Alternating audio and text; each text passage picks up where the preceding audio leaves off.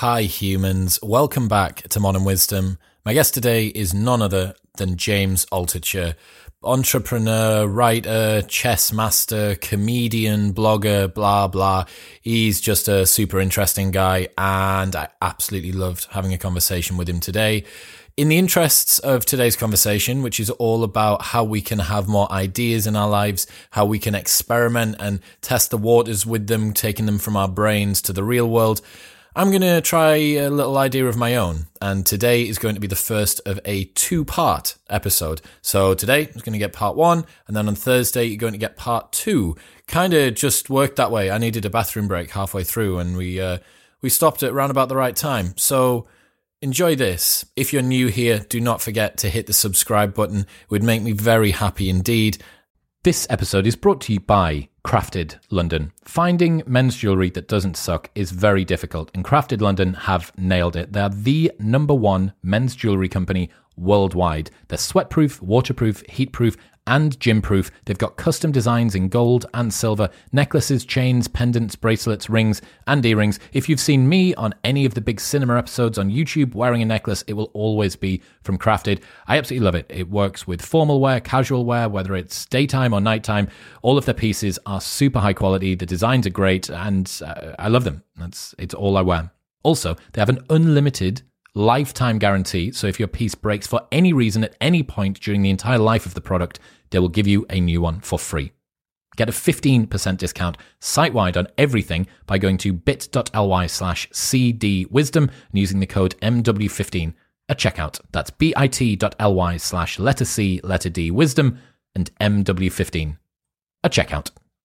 Tell me if this sounds familiar. Your business gets to a certain size and the cracks start to emerge. Things that you used to do in a day are taking a week. You're drowning so much, you've now promoted your dog from company mascot to customer service representative. If this is you, you should know these three numbers: 37,000, 25, and 1.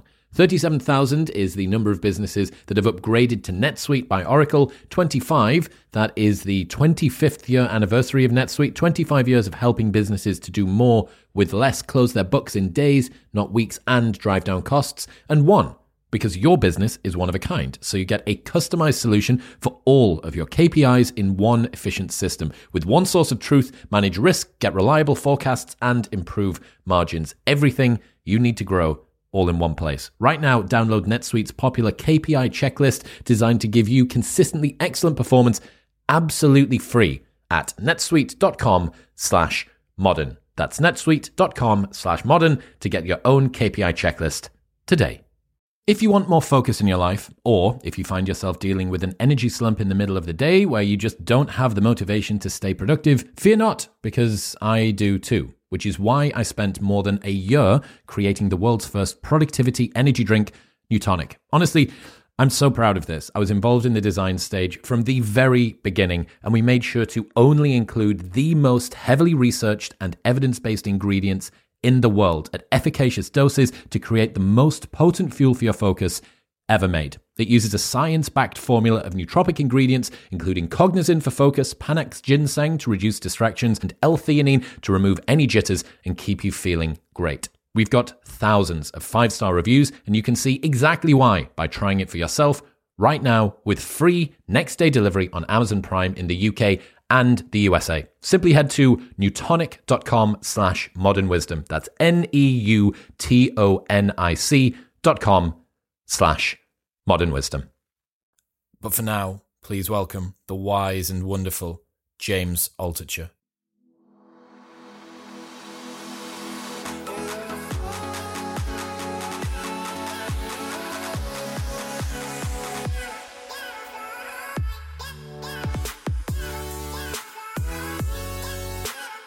Ladies and gentlemen, welcome back. James, hey man, welcome to the show. Chris, thanks for having me on the show. I'm so glad to be here. Aren't intros so awkward? Like you just know, you never really know what to say and how to bring people in. I always have a hard time on podcasts with the intros. It is the single worst bit of the job. And I behind the curtain, I hate doing it every single time. Do I do this weird, like, foreplay fellatio thing where I'm telling them about all their accomplishments or your inside seam measurement and what you wear, what you like to eat before you go to bed and stuff like, I don't know. Well, here's an idea. I'm going to try this. I'm going to do an intro, and then I'm going to just start talking to people when we get into conversation, and then I'm going to hit record. And this way, it's like people just jump right into the conversation. Do you know who Rory Sutherland is? Yeah, I've heard the name. I don't know who he is. Vice chairman of Ogilvy Advertising in the UK. You need to get him on. Let me link you two up for your podcast, man, because you would absolutely love Excellent. him. But that guy is the exact same as trying to step onto a train that is moving at high speed. So podcasting with him, he just went. So I was like, right, Rory, I'm just going to I'm just going to do a little bit of a sound check and then we'll do an intro. And he went, right, Russia. And then just started talking about Russia. And I was like, no, Rory, I never mind. Just hit the record button. I was like, right, I'll just get cracking from the beginning. That's funny. Yeah, that's a good idea. I'm going to try that too. It's fun, man. Right. So, where do we start? I'll tell you what, why don't we start? We started something that would be a good story for everyone. So you've failed quite spectacularly a couple of times and then bounced back and then failed again and bounced back. Can you take us through some of those experiences and sort of what they meant to you and what you learned from them? Yeah, I mean, I think it's always hard because I've told, I've written about this story and I always try to have a new take on it, but the reality is I always got ahead of myself, didn't know what I was doing, and then failed spectacularly. So for instance, I built and sold a business in the 90s. I wasn't a businessman. I didn't want to be an entrepreneur. I had zero interest. I just kind of stumbled into it, sold the business, made millions, and I thought I was smart. Like you think when you're smart in one area, you kind of think you're smart in every other area. So I started just, I had enough money for not only me to survive a lifetime, but my children's children to survive a lifetime. And 2 years later, I was so stupid during those 2 years. I had 140. I was left with $143 left in my bank account total. That was all I was worth. I was losing my house, losing everything. Didn't know what I was going to do. I had no friends left because, and this was 20 years ago. But basically on the way up, everyone wants to be your friend, and on the way down, nobody knows you. And it wasn't because they were bad or I was good. It's just, I didn't do the right things to cultivate the best possible relationships. And I kind of thought the money would always last and the money would keep on flowing. And I just didn't realize that for the first time in my life, bad things could really happen. I was used to just starting from zero, having nothing. It was better when I had nothing than when I had millions, because then I just started making stupid decisions and started getting really depressed about losing everything. And then by the time I had lost everything, I was phenomenally depressed. And so then, starting from scratch is hard, but I'll we could talk the details, but this happened to me several times. Like I would start something new, make a lot of money, then lose everything. Start something new, make a lot of money, lose everything. Start something new, make a lot of money, lose everything. It took me a long time to realize, you know what? It's me that's doing something wrong. The common denominator here. Right. The total common denominator was that I was an idiot. And there's 3 skills to money. There's making it, keeping it, growing it. And somehow I had the skill of making it.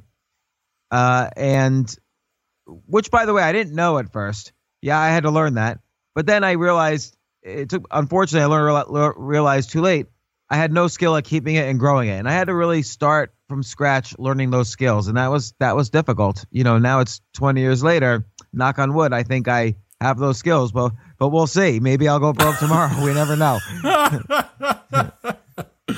Yeah, I suppose those strategic learning experiences, right? Like there's no bigger way to deliver a hammer blow learning than by going broke a couple of times from a few million. No, I mean, but the thing is, you don't say to yourself, "Oh, this is great. I just lost everything. Learning opportunity."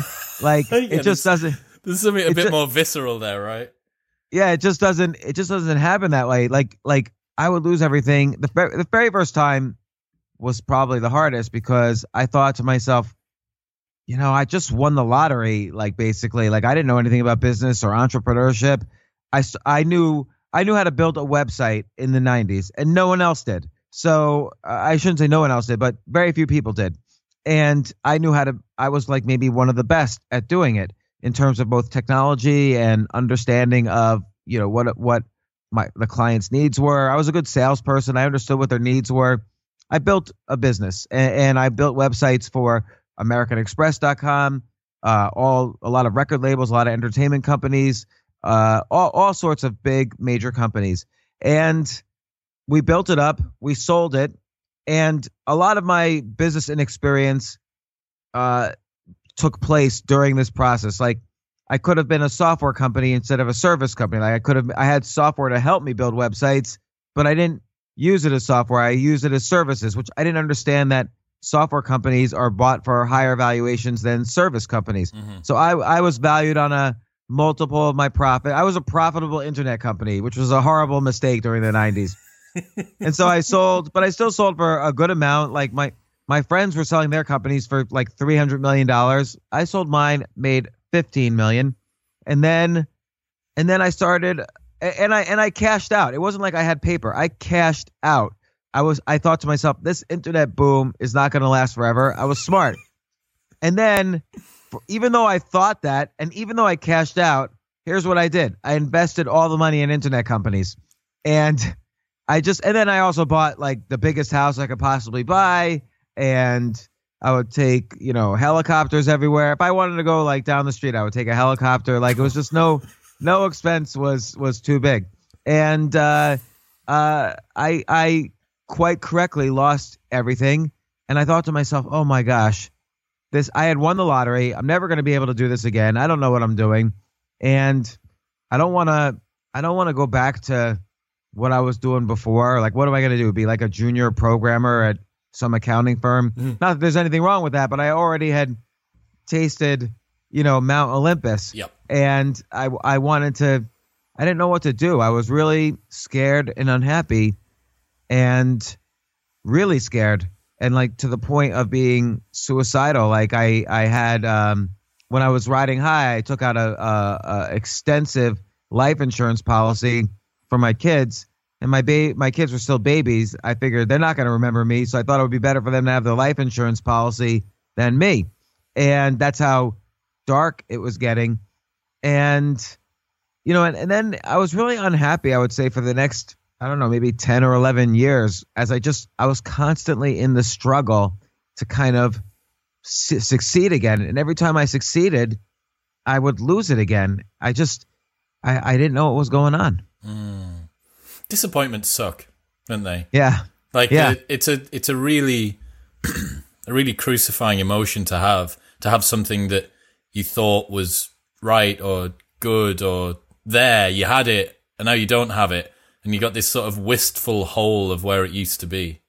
Yeah, and I thought, okay, the way I can make it back is through business, the business world. But I was never a business guy to begin with, and I didn't really enjoy business. And so I kept staying focused on, okay, well, I'll just do this one more business, and then I'll get back to what I truly love, which is a really horrible attitude to have. Like, I basically spent something like 25% of my life, in this pursuit of that holy grail again, being desperately unhappy and stressed and anxious.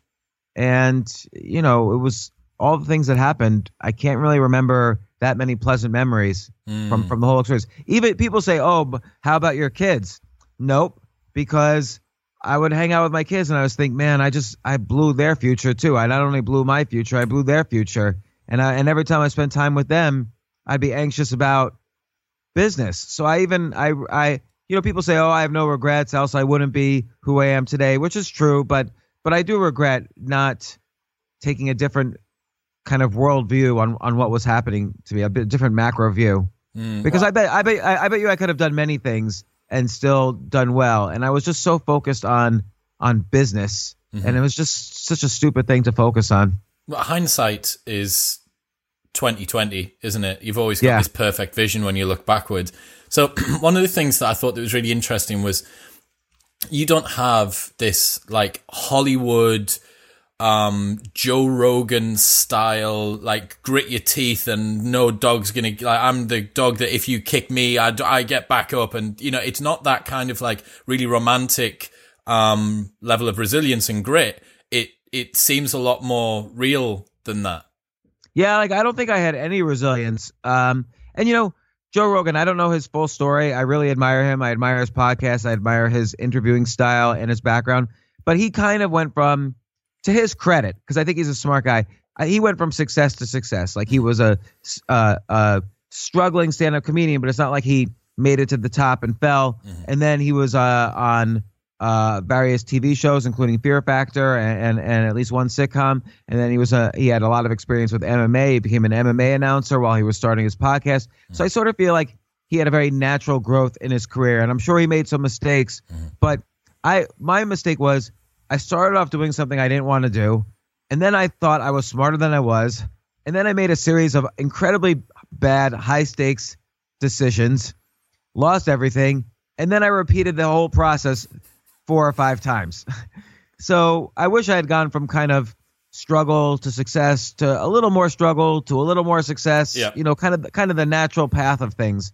Instead, I didn't. Now, because of that, here's where I could say I have no regrets. I have learned an enormous amount. Like I have so much experience. I was able to share it in, you know, books and podcasts and so on that I know have created some impact, and I'm very proud of that. But, you know, at the same time, I feel like I'm a little bit scarred on the inside. I mean, I started with absolutely nothing and thought I made something of myself, but maybe, you know, but then I just started squandering that. And I remember one time, this was like the maybe 3rd or 4th time I went broke. I had done the usual bad things. This time I didn't buy just one big house. I bought 2 big houses right next to each other, and I had a hammock right in between the two. And I was like lying on this hammock, just like upset at myself. And then it started raining, and it's just almost like a cliche image, but I just remember thinking to myself, I cannot believe this has happened to me again. And here I am. I'm just soaking wet. I don't want to go inside and face my kids and my now ex-wife and admit how much of a failure I am. But at the same time, I just had nothing to do, nowhere to go. So what's the mindset there? Because, you know, there's people who are in varying gradations of bad situation at the moment. Like I say, it's not this romantic, I saw the butterfly emerge from the chrysalis and thought that's me, I'm a this. Like it doesn't have that sort of, that signature to it. What was the mindset to not just give up? Yeah, and just to add quickly to what you said, I think there's kind of almost a genre of failure porn now in Silicon Valley, like or in entrepreneurship world, where people basically say, "Oh, I failed, so now I'm ready to succeed." Like it's failure is a badge of honor. Now I can succeed. Everybody will think I'm smarter because I learned from my failures. I didn't feel that way at all. I had, you know, anyway, I already described how bad it was, but I kind of said, you know, this has happened to me enough. First off, I felt like there was a gun to my head. It's not like I was just going to give up at this point. I had to do something. And so I had to ask myself, well, what was working for me on the way up and what was not working for me on the way down? It's not like people sometimes ask me, I want to start a business. What's the right idea? Or I want to invest something. What's the right stock? Or I need to find my passion in life. What do I do?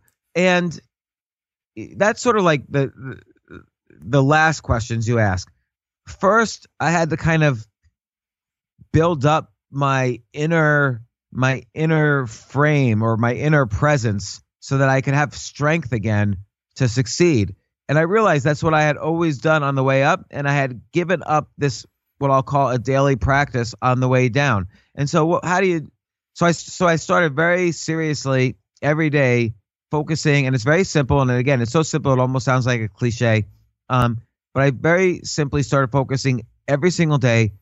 Am I 1% better in terms of my physical health, emotional health, creative health, and I'll call it spiritual health for lack of a better word. And physical health means it's very simple.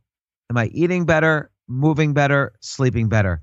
Doesn't mean I have to go to a gym and lift weights every day. Doesn't mean I have to be a vegan, but am I eating a little better today than I did yesterday? Am I moving around or exercising a little bit more today than I did yesterday? Just a tiny bit, a tiny, tiny bit. Am I sleeping 8 hours a day? Emotional health.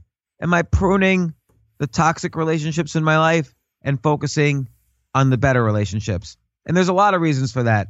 First off, with the physical health, if you get sick, you're not going to come up with ideas while you're sick. So that's why that's so important. Second off, with the emotional health, if you're constantly arguing with a spouse or bad partners or other toxic people in your life, you're not going to be creative and have the energy to build a business or to write a book or to do exciting things in your life. Creative health, people don't realize this, but creativity is a muscle. And like any muscle, it atrophies within days or weeks if you don't use it. So I just make sure I'm creative every day.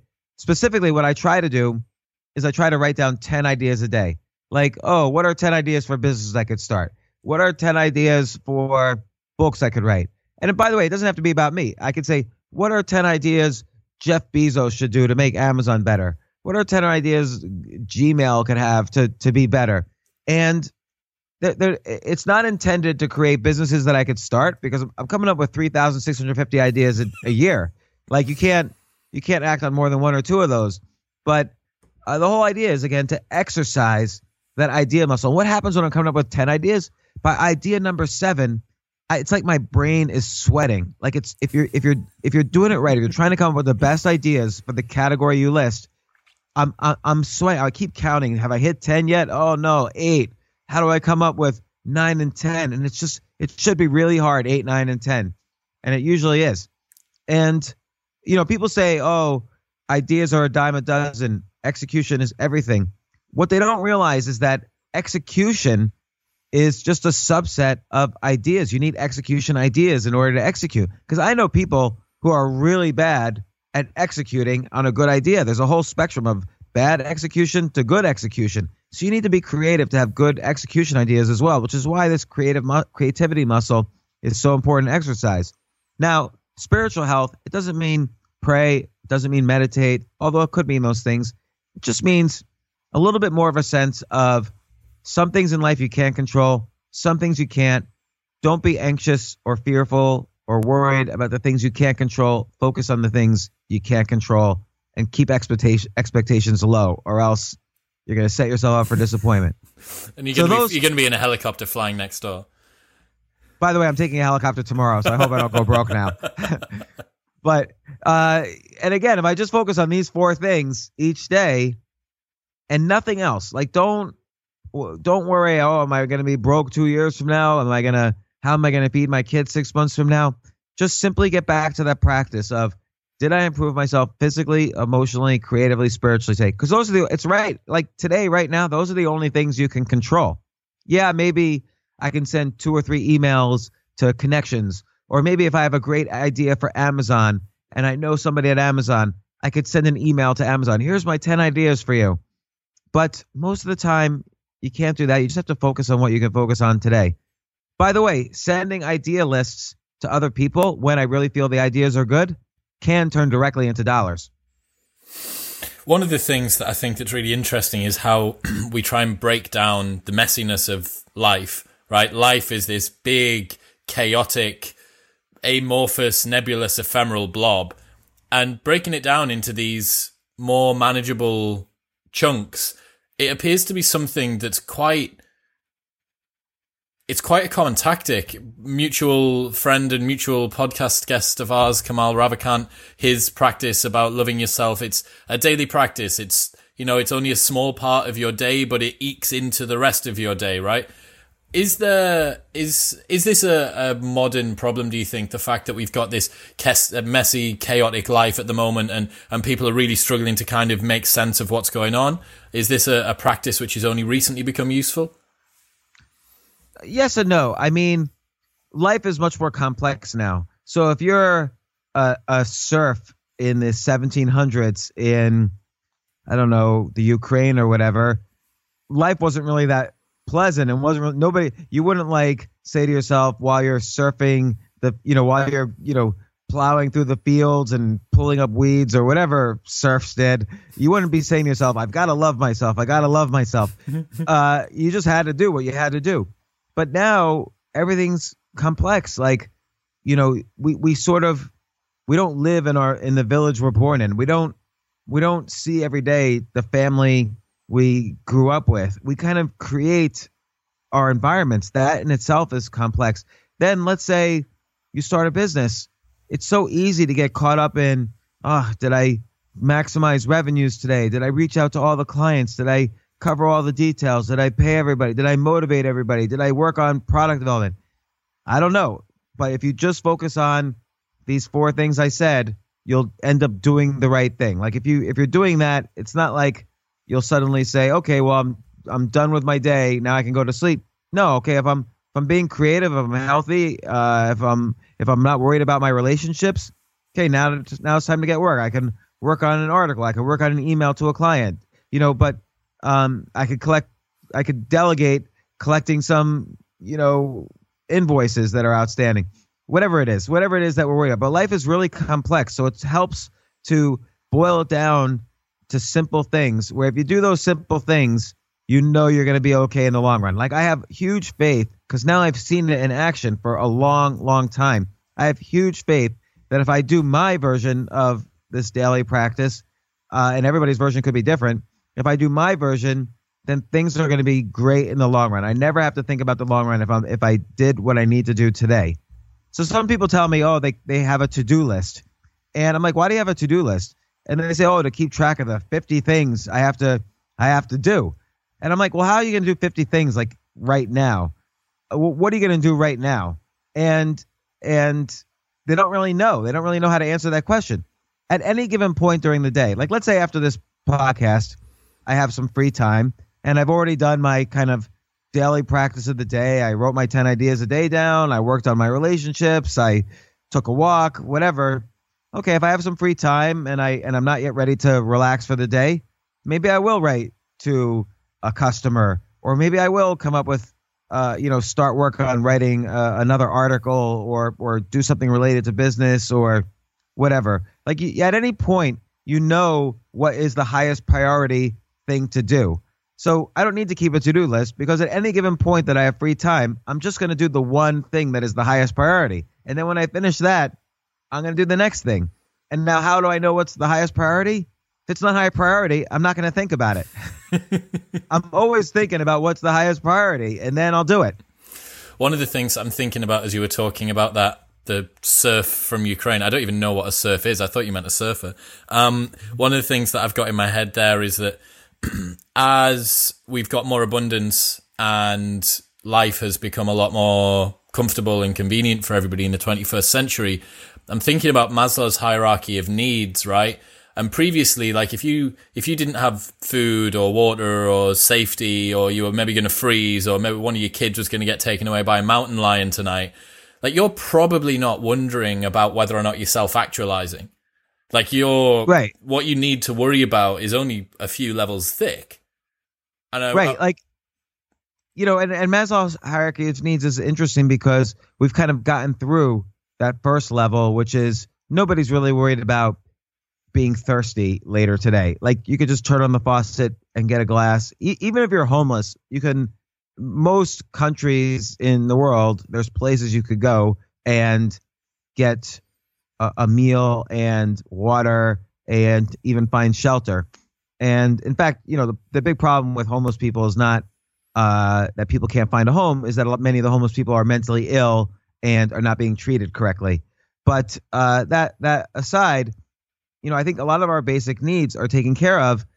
And then we fool ourselves into thinking, well, I'm only going to be happy when I have the car I want or the private jet I want or whatever, when all of that is stupid. Like a few years ago, I did an experiment, but I decided I was renting 2 apartments, one upstate New York where my kids were and one in New York City where all the opportunities were.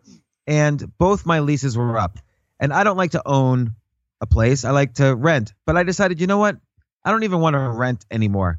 So I threw out all of my belongings in both apartments. I had 40 years worth of belongings that just in general, you accumulate stuff, crap over time. Yeah.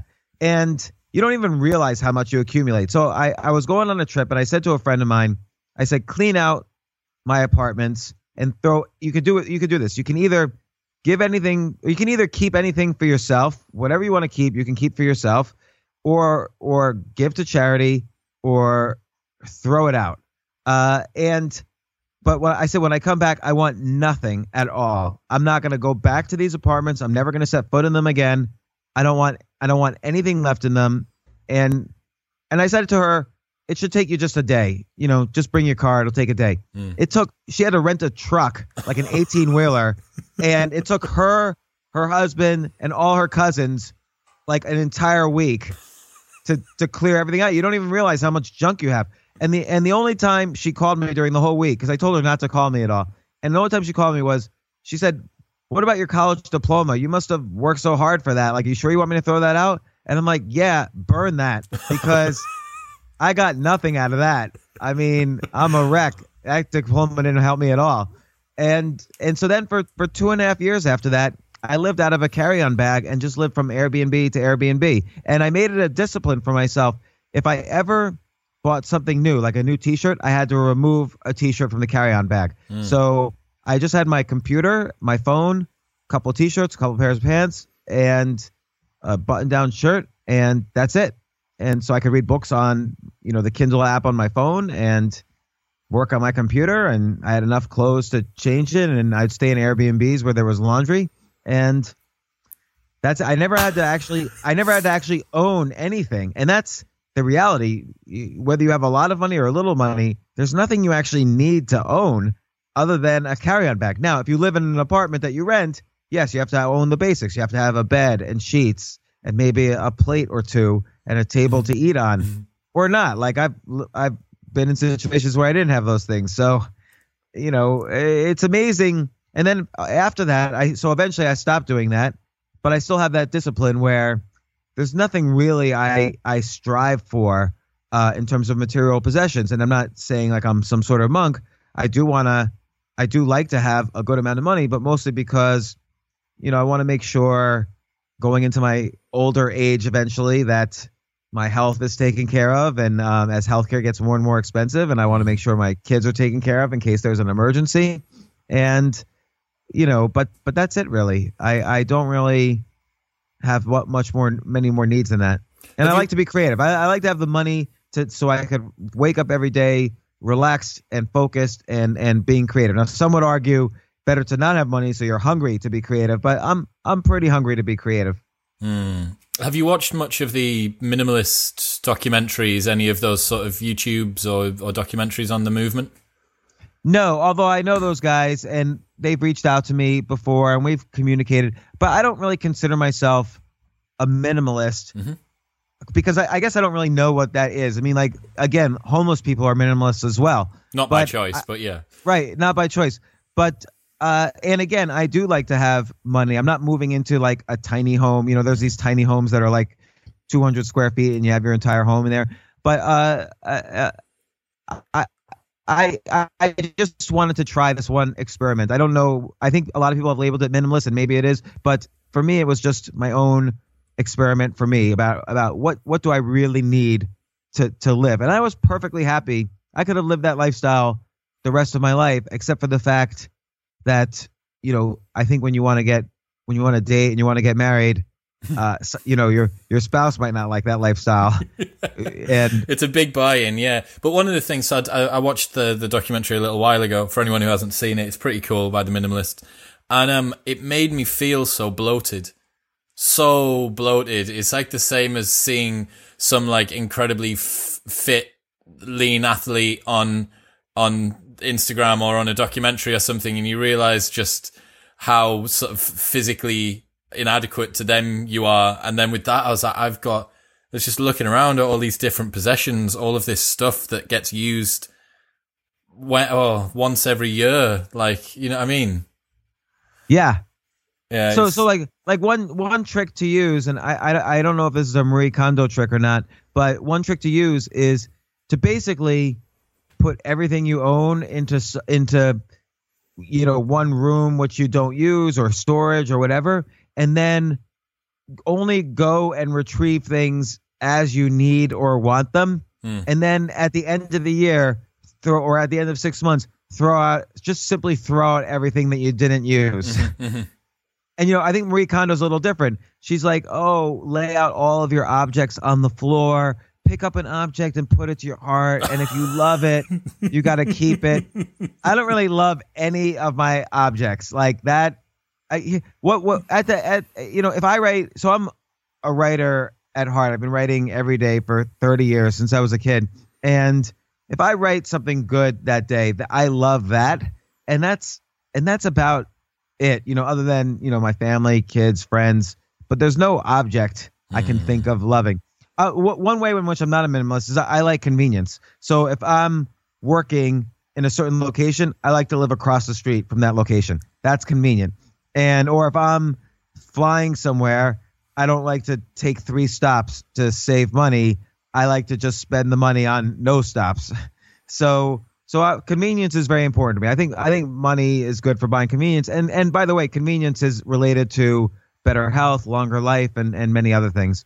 One of the resources that you cannot buy any more of is time, right? And when you're talking about the extra cost, whatever it is that you want to say, it's like, okay, how much would you pay for, I don't know, like I've been to New York, I went last year, and a commute in there takes days. It's measured in days. Yeah. Like how long's this commute? You're talking maybe an hour a day there, an hour a day back, 2 hours a day, 5 days a week, however long you're going to be working in this business for. Like, all right, how much would you pay for that? Because at the end of your life, you'd give your fortune for an extra minute. Yeah, that's right. So I think that's very important. Now all of that might change when there's automated driving. I think you'll see kind of these mobile offices driving around, so you can live much further away from your place of work and stuff, because you could work in your mobile office. But right now, I like to, basically everything I do during the day, 90% of the things I do during a week happen within 250 feet of where I'm sitting right now. That's so funny. Do you think I'm sort of envisioning like a flexible workstation, like a library on wheels in an articulated vehicle with like quite nice airy windows? Do you see us getting that soon? Yeah, within the next 5 to 10 years. Man, James, I'm so ready for that. I'm so ready to take a journey someplace and just be able to have, do you think they'll have standing desks? Because I'd love it if they had standing desks. I don't know, but if you think about it, like right now, the equivalent is like if you're taking a train into work. But then a train, you're kind of, it's a little crowded. You're sitting next to somebody. You don't really have like a desk. But still, I've heard of people doing remarkable things on their commute to work by working on the train right in. I've heard about one friend of mine wrote a page a day of a murder mystery and ended up, now he's got 3 books in the series of this one detective. And he did 1 page a day on the train. And then another person wrote the movie Pitch Perfect by writing 1 page a day on the subway into work. And so I've heard stories like that. But I do think when everything's automated and convenient and quick, there'll be people will think about this in terms of lifestyle. Like, hey, how can I live further away from the city and get all the benefits of like being at work, which is what automated driving should give us. What do you think about people finding meaning as we get increasing automation and increasing convenience and stuff like that? What we've talked about today is looking after some of the basics. To go back to Joe Rogan as a good example, he thinks that one of the things that we all require in life is to overcome adversity, to have some sort of, I don't think he would call it suffering, but some kind of challenge and incrementally increase that challenge over time. Is there a concern as we automate and make convenience higher and higher, people have to do less and less for themselves, that there's going to be everyone's just going to be struck with this existential crisis as you're like laid in bed getting McDonald's pumped into you by a drone? Well, that's a great question.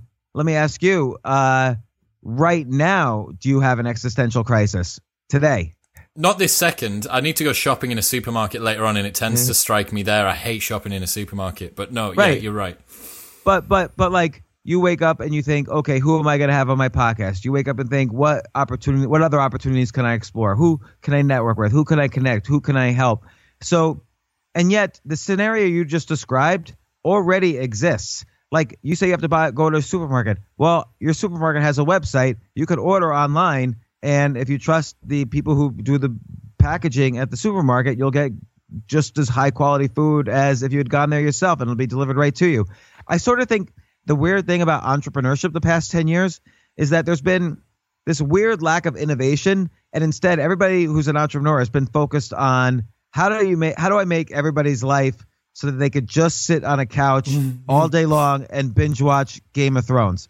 So, for instance, I can get a master chef, make me a great meal, and somebody will deliver it to me. You know, I can use Grubhub or Seamless or DoorDash or whatever. Someone will deliver it right to my home. I could then, if I wasn't home, by the way, I could take an Uber to go home. And then I could turn on Netflix, and some great director and writer spent $200 million making the Irishman movie, and I could just watch it on my home. I don't have to go to a movie theater anymore. And if you need to go to the bathroom to have a toilet break, you can continue it on your phone, your mobile device, so that you don't have to stop watching it while you go to the bathroom. By the way, which I do that. Like, so I think almost every company in the past 10 years, and I'm exaggerating a little bit, there's examples otherwise, but almost every company has been designed just to make it more easy for me to just sit on my couch all day and binge watch. So yeah, and then there's other companies that have come in a way to try and antidote that problem, but still the ethos is the same. Like Peloton is a perfect example. Peloton is working to try and get people to go and do the workout. It's the antidote to the fact that you're sedentary, but bizarrely it's delivered in a way which is so hyper convenient as that you don't even need to leave every single person in a Peloton ad has floor-to-ceiling infinity glass kitchens that overlook a beautiful park somewhere in a tower block. But right, they put the bike right in front of the view, and their kids are eating cereal right next to them, and they it's like they're in a gym and they do all the exercise. You don't even have to go to the gym anymore. And I think we've already hit that existential moment, and it wasn't an issue really. Like, it's not like we say, oh gosh, I could just binge watch all day, or I could watch TikTok videos all day. Some days I do watch TikTok videos all day. That's happening right now. Yeah. Right. But you still, at the end of a day like that, you feel like, oh, that felt kind of bad, actually. I feel kind of nauseous almost. And so the next day, then you get up and you work. And if you're like lacking motivation, then, some people do suffer from that. And the key I always get back to is, well, okay, did you 1% improve physical health, emotional health, creative health, spiritual health? Because if you do that, it'll solve the problem. If you're writing down 10 ideas a day, you're not going to just say to yourself, well, I was creative for the day. Now I can watch TikTok videos for the rest of the day. You're going to want to do things. You're going to get excited about some of your ideas. Yeah. Like I'll tell you my idea list for today. Okay. Hit us. Have you ever, this is a random one. It's not a good idea. Like most ideas are not good ideas. Yeah. So I'm just trying to say that you come up with 10 ideas for the exercise, not to come up with good ideas. The good ideas will take care of themselves. But have you ever played the game Cards Against Humanity? I bought it for me and my mum and my dad for Christmas. Yes. So I came up with this idea. I'm going to make a card game, Trump Against Humanity. And so you have all the cards are all of, and then my 10 ideas were like the 10 rules. Okay. And so you have all these cards that are, each card is Trump's tweets, and then there's another deck with all of the possible world situations that could possibly happen, and then everyone's got to throw the tweet that matches it the best, and then the judge of that round picks the best Trump tweet that matches this world crisis. And so I wrote down all the words, and I even wrote down some execution ideas. Well, what would be my first 3 steps to get this started? Anyone could steal this idea because I think it's probably a bad idea. And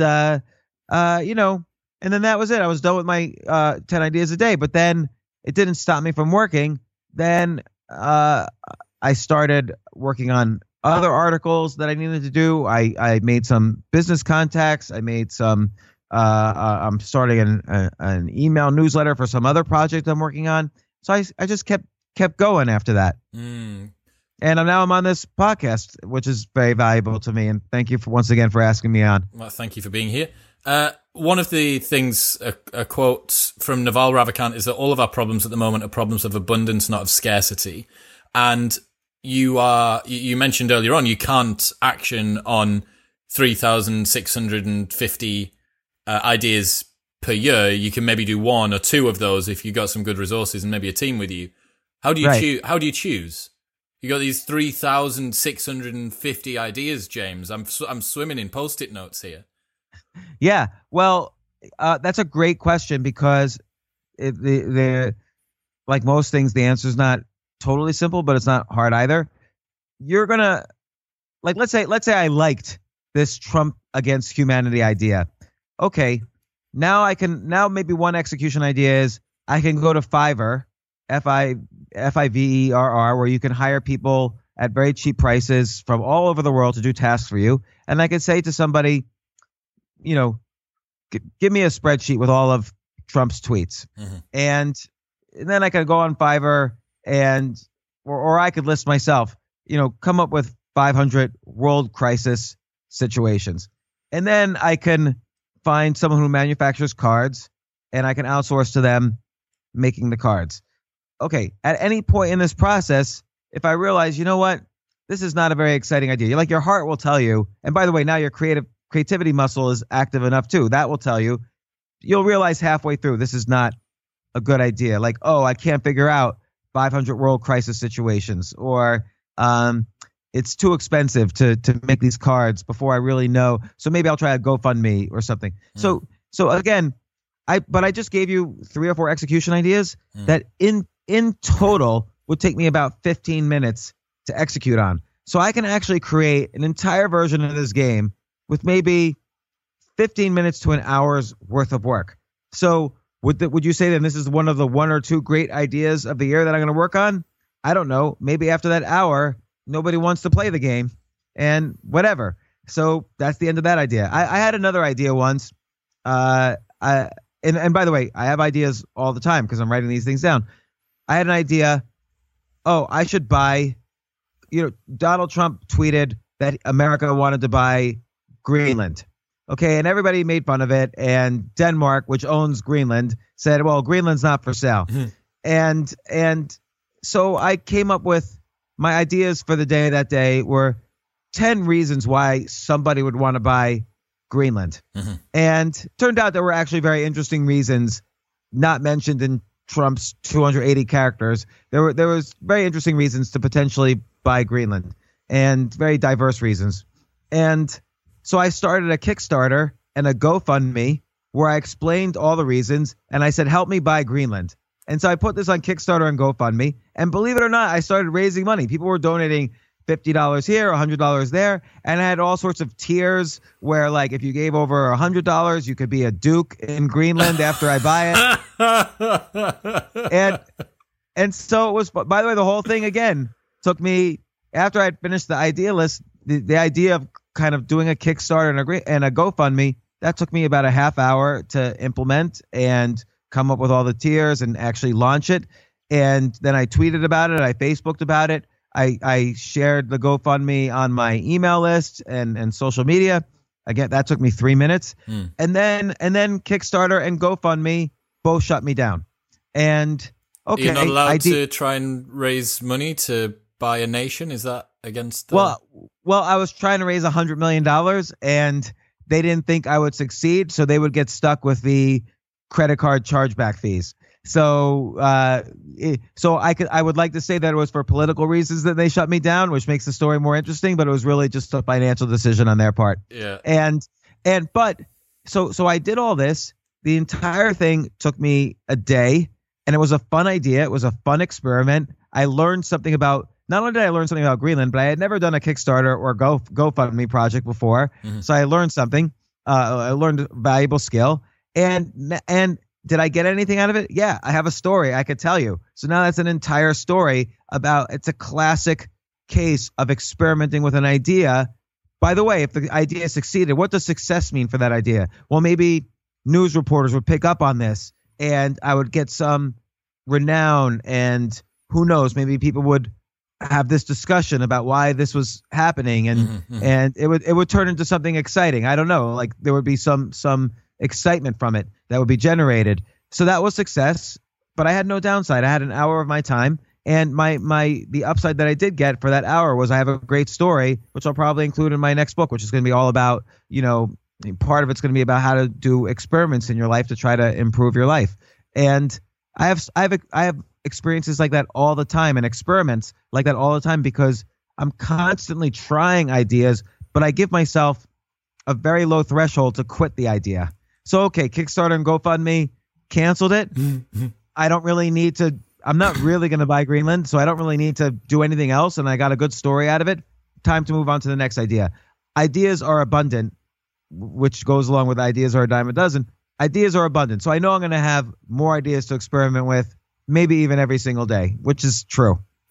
How do you allow yourself to have this optionality whilst still sticking to the core things that you need to work on in life? Because you could potentially continue to chase shiny objects for a very, very long time, which would, I don't know what your particular opinion is, but it's sort of common held productivity wisdom that you should have a balance between explore and exploit, right? And that the explore should only be a portion, and the exploit should you be increasingly doubling down on the things that you find yourself to be good at. Do you disagree with that? Yes.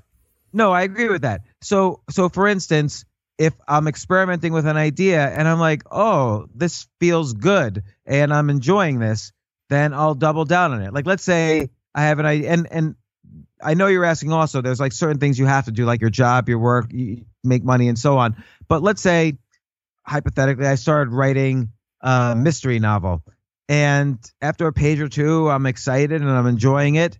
And I don't know if it's going to be good or bad or whatever, but if I'm enjoying it, your heart is a compass and it will tell you what you should keep doing. So if you're enjoying something and you're passing, you don't seem to be hitting those thresholds at each point of when you should quit, then you just keep doing it. And that's usually how every business I've ever started starts, is that, oh, I have an idea for a business. Oh, I start implementing it. Oh, there's customers interested. Now I'm enjoying it. Maybe I'm going to make money off of it. And I just keep going. The podcast, I started a podcast. I did one. It was fun. I did two. It was fun. I started to get advertisers. Now it's bringing in money. More people are showing up who want to be on the podcast. I hire people to help me. Oh, and I really enjoy it. I'm learning so much from it. So I just keep doing it. One thing, you accelerate on the things you enjoy. Mm-hmm. But now let's say you have a 9-to-5 job, and then let's say you have kids at home, and you have the regular classic work day. When would you have time to do this?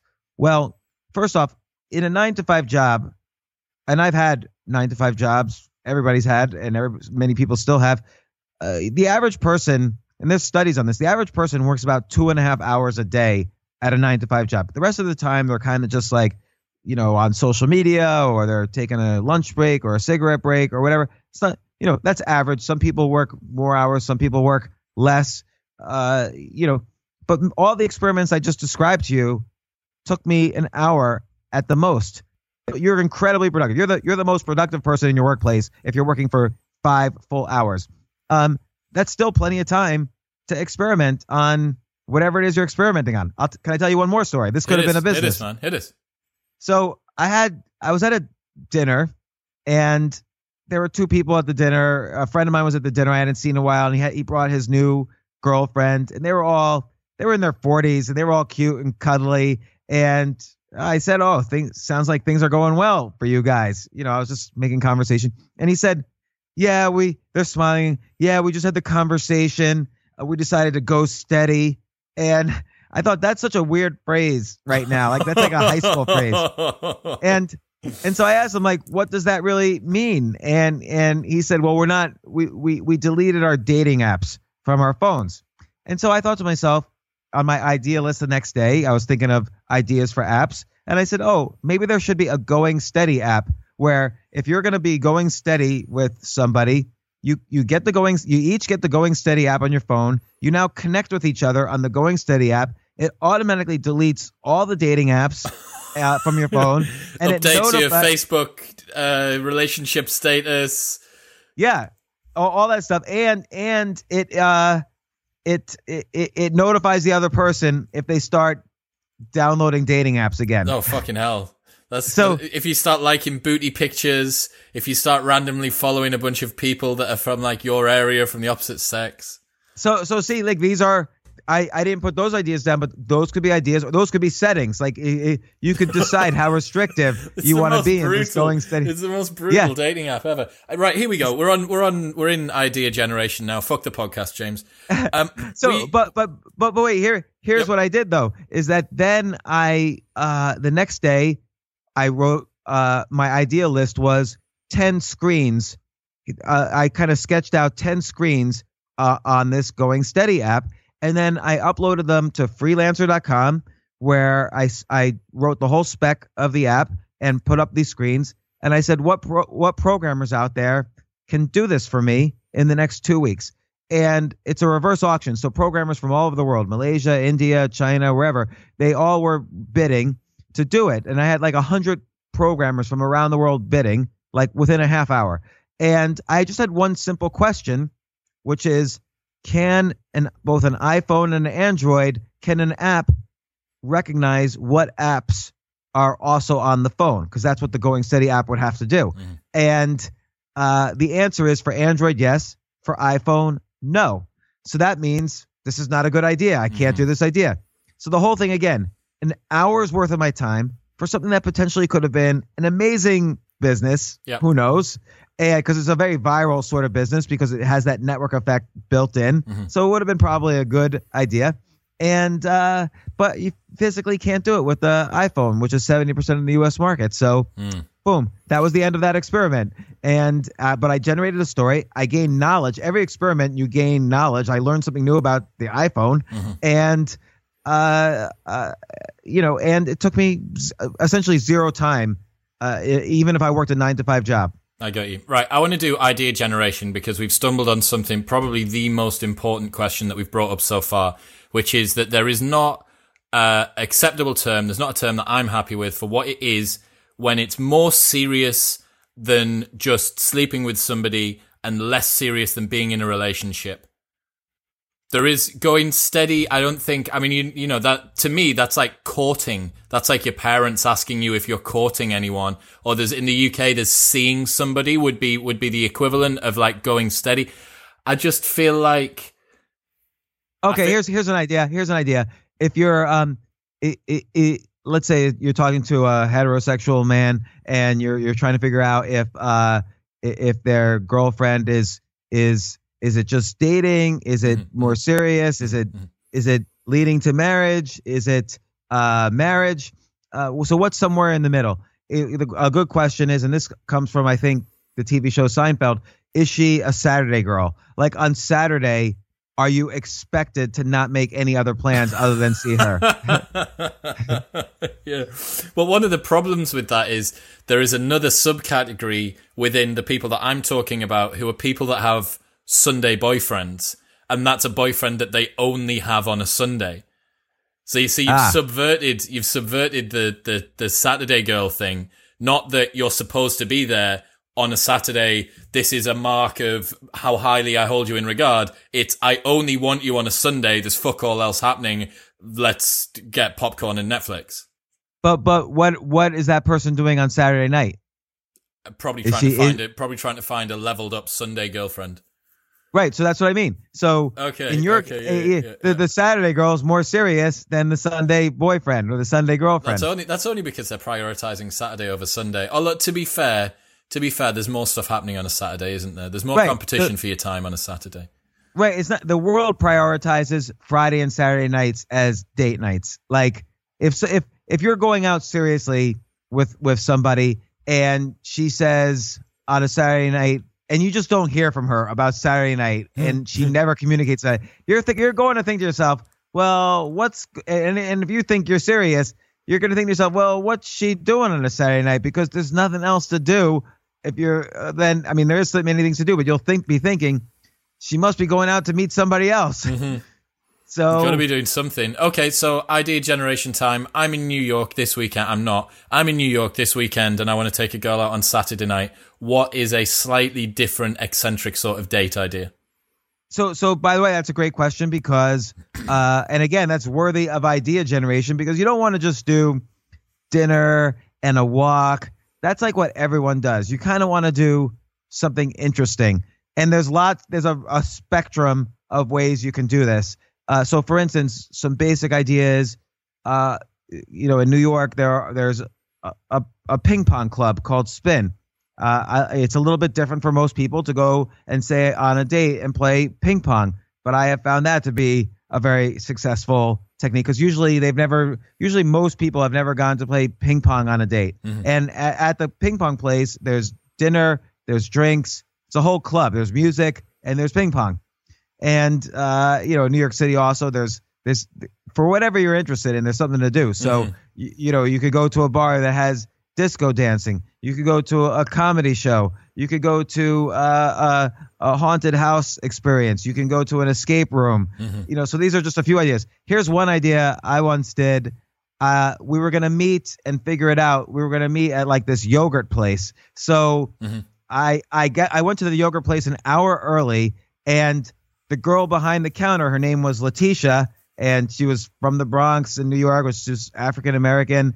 And I said, okay, I'm going to be back here in an hour, and there's going to be a woman waiting for me already. As soon as I walk in, I want you to say, "Oh my God, James, what are you doing here?"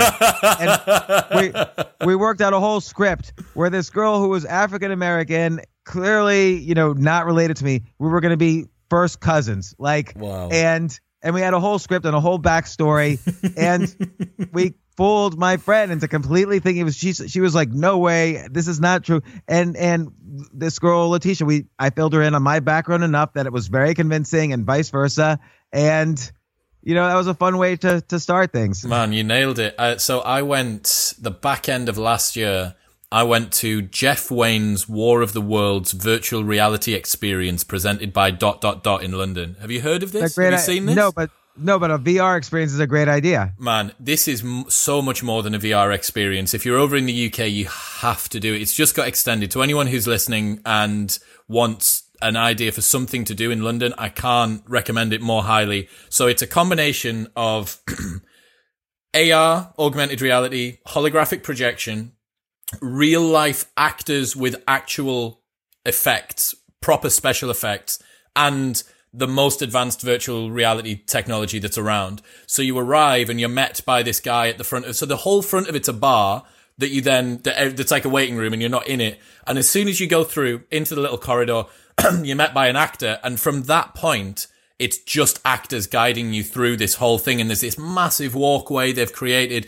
And then you go and watch them when they land. The meteor lands. There's flames, real life flames inside of this room. Then you got to get out. They're coming and blah, blah. And then you go to the next room. Okay, right. You got to put the headset on. Now you're walking around and doing all this stuff.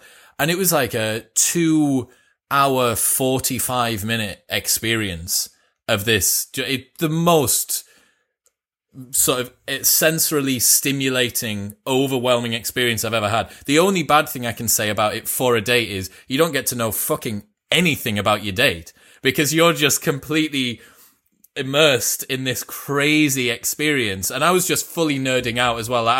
They were saying like, who wants to help patch up this injured civilian on the side, and it's like this actor who's like got a pretend wound. I was like, I'll do it. Like I wanted to be a part of it, so it made me look really uncool. And I didn't get to learn anything at all about her, but it was like just such a memorable experience for sure, for me at least. Right. So look, that's an idea on the list of ideas of like what's an interesting date night. Another thing is find restaurants where there's the restaurant, but then you happen to know there's another restaurant in the restaurant behind the kitchen. And so you have to walk through the kitchen to get to the other restaurant. I don't think I know many of those. Is that quite common in New York? No, but there's like 2 or 3 I know of. And it's always, that's on my list of ideas. Like if I were to ever, I'm married now, so I'm not planning on going on any first dates anymore for the rest of my life. You're wingman and me. James, this is purely for me. As a young, single, very available man with his email address in the show notes below.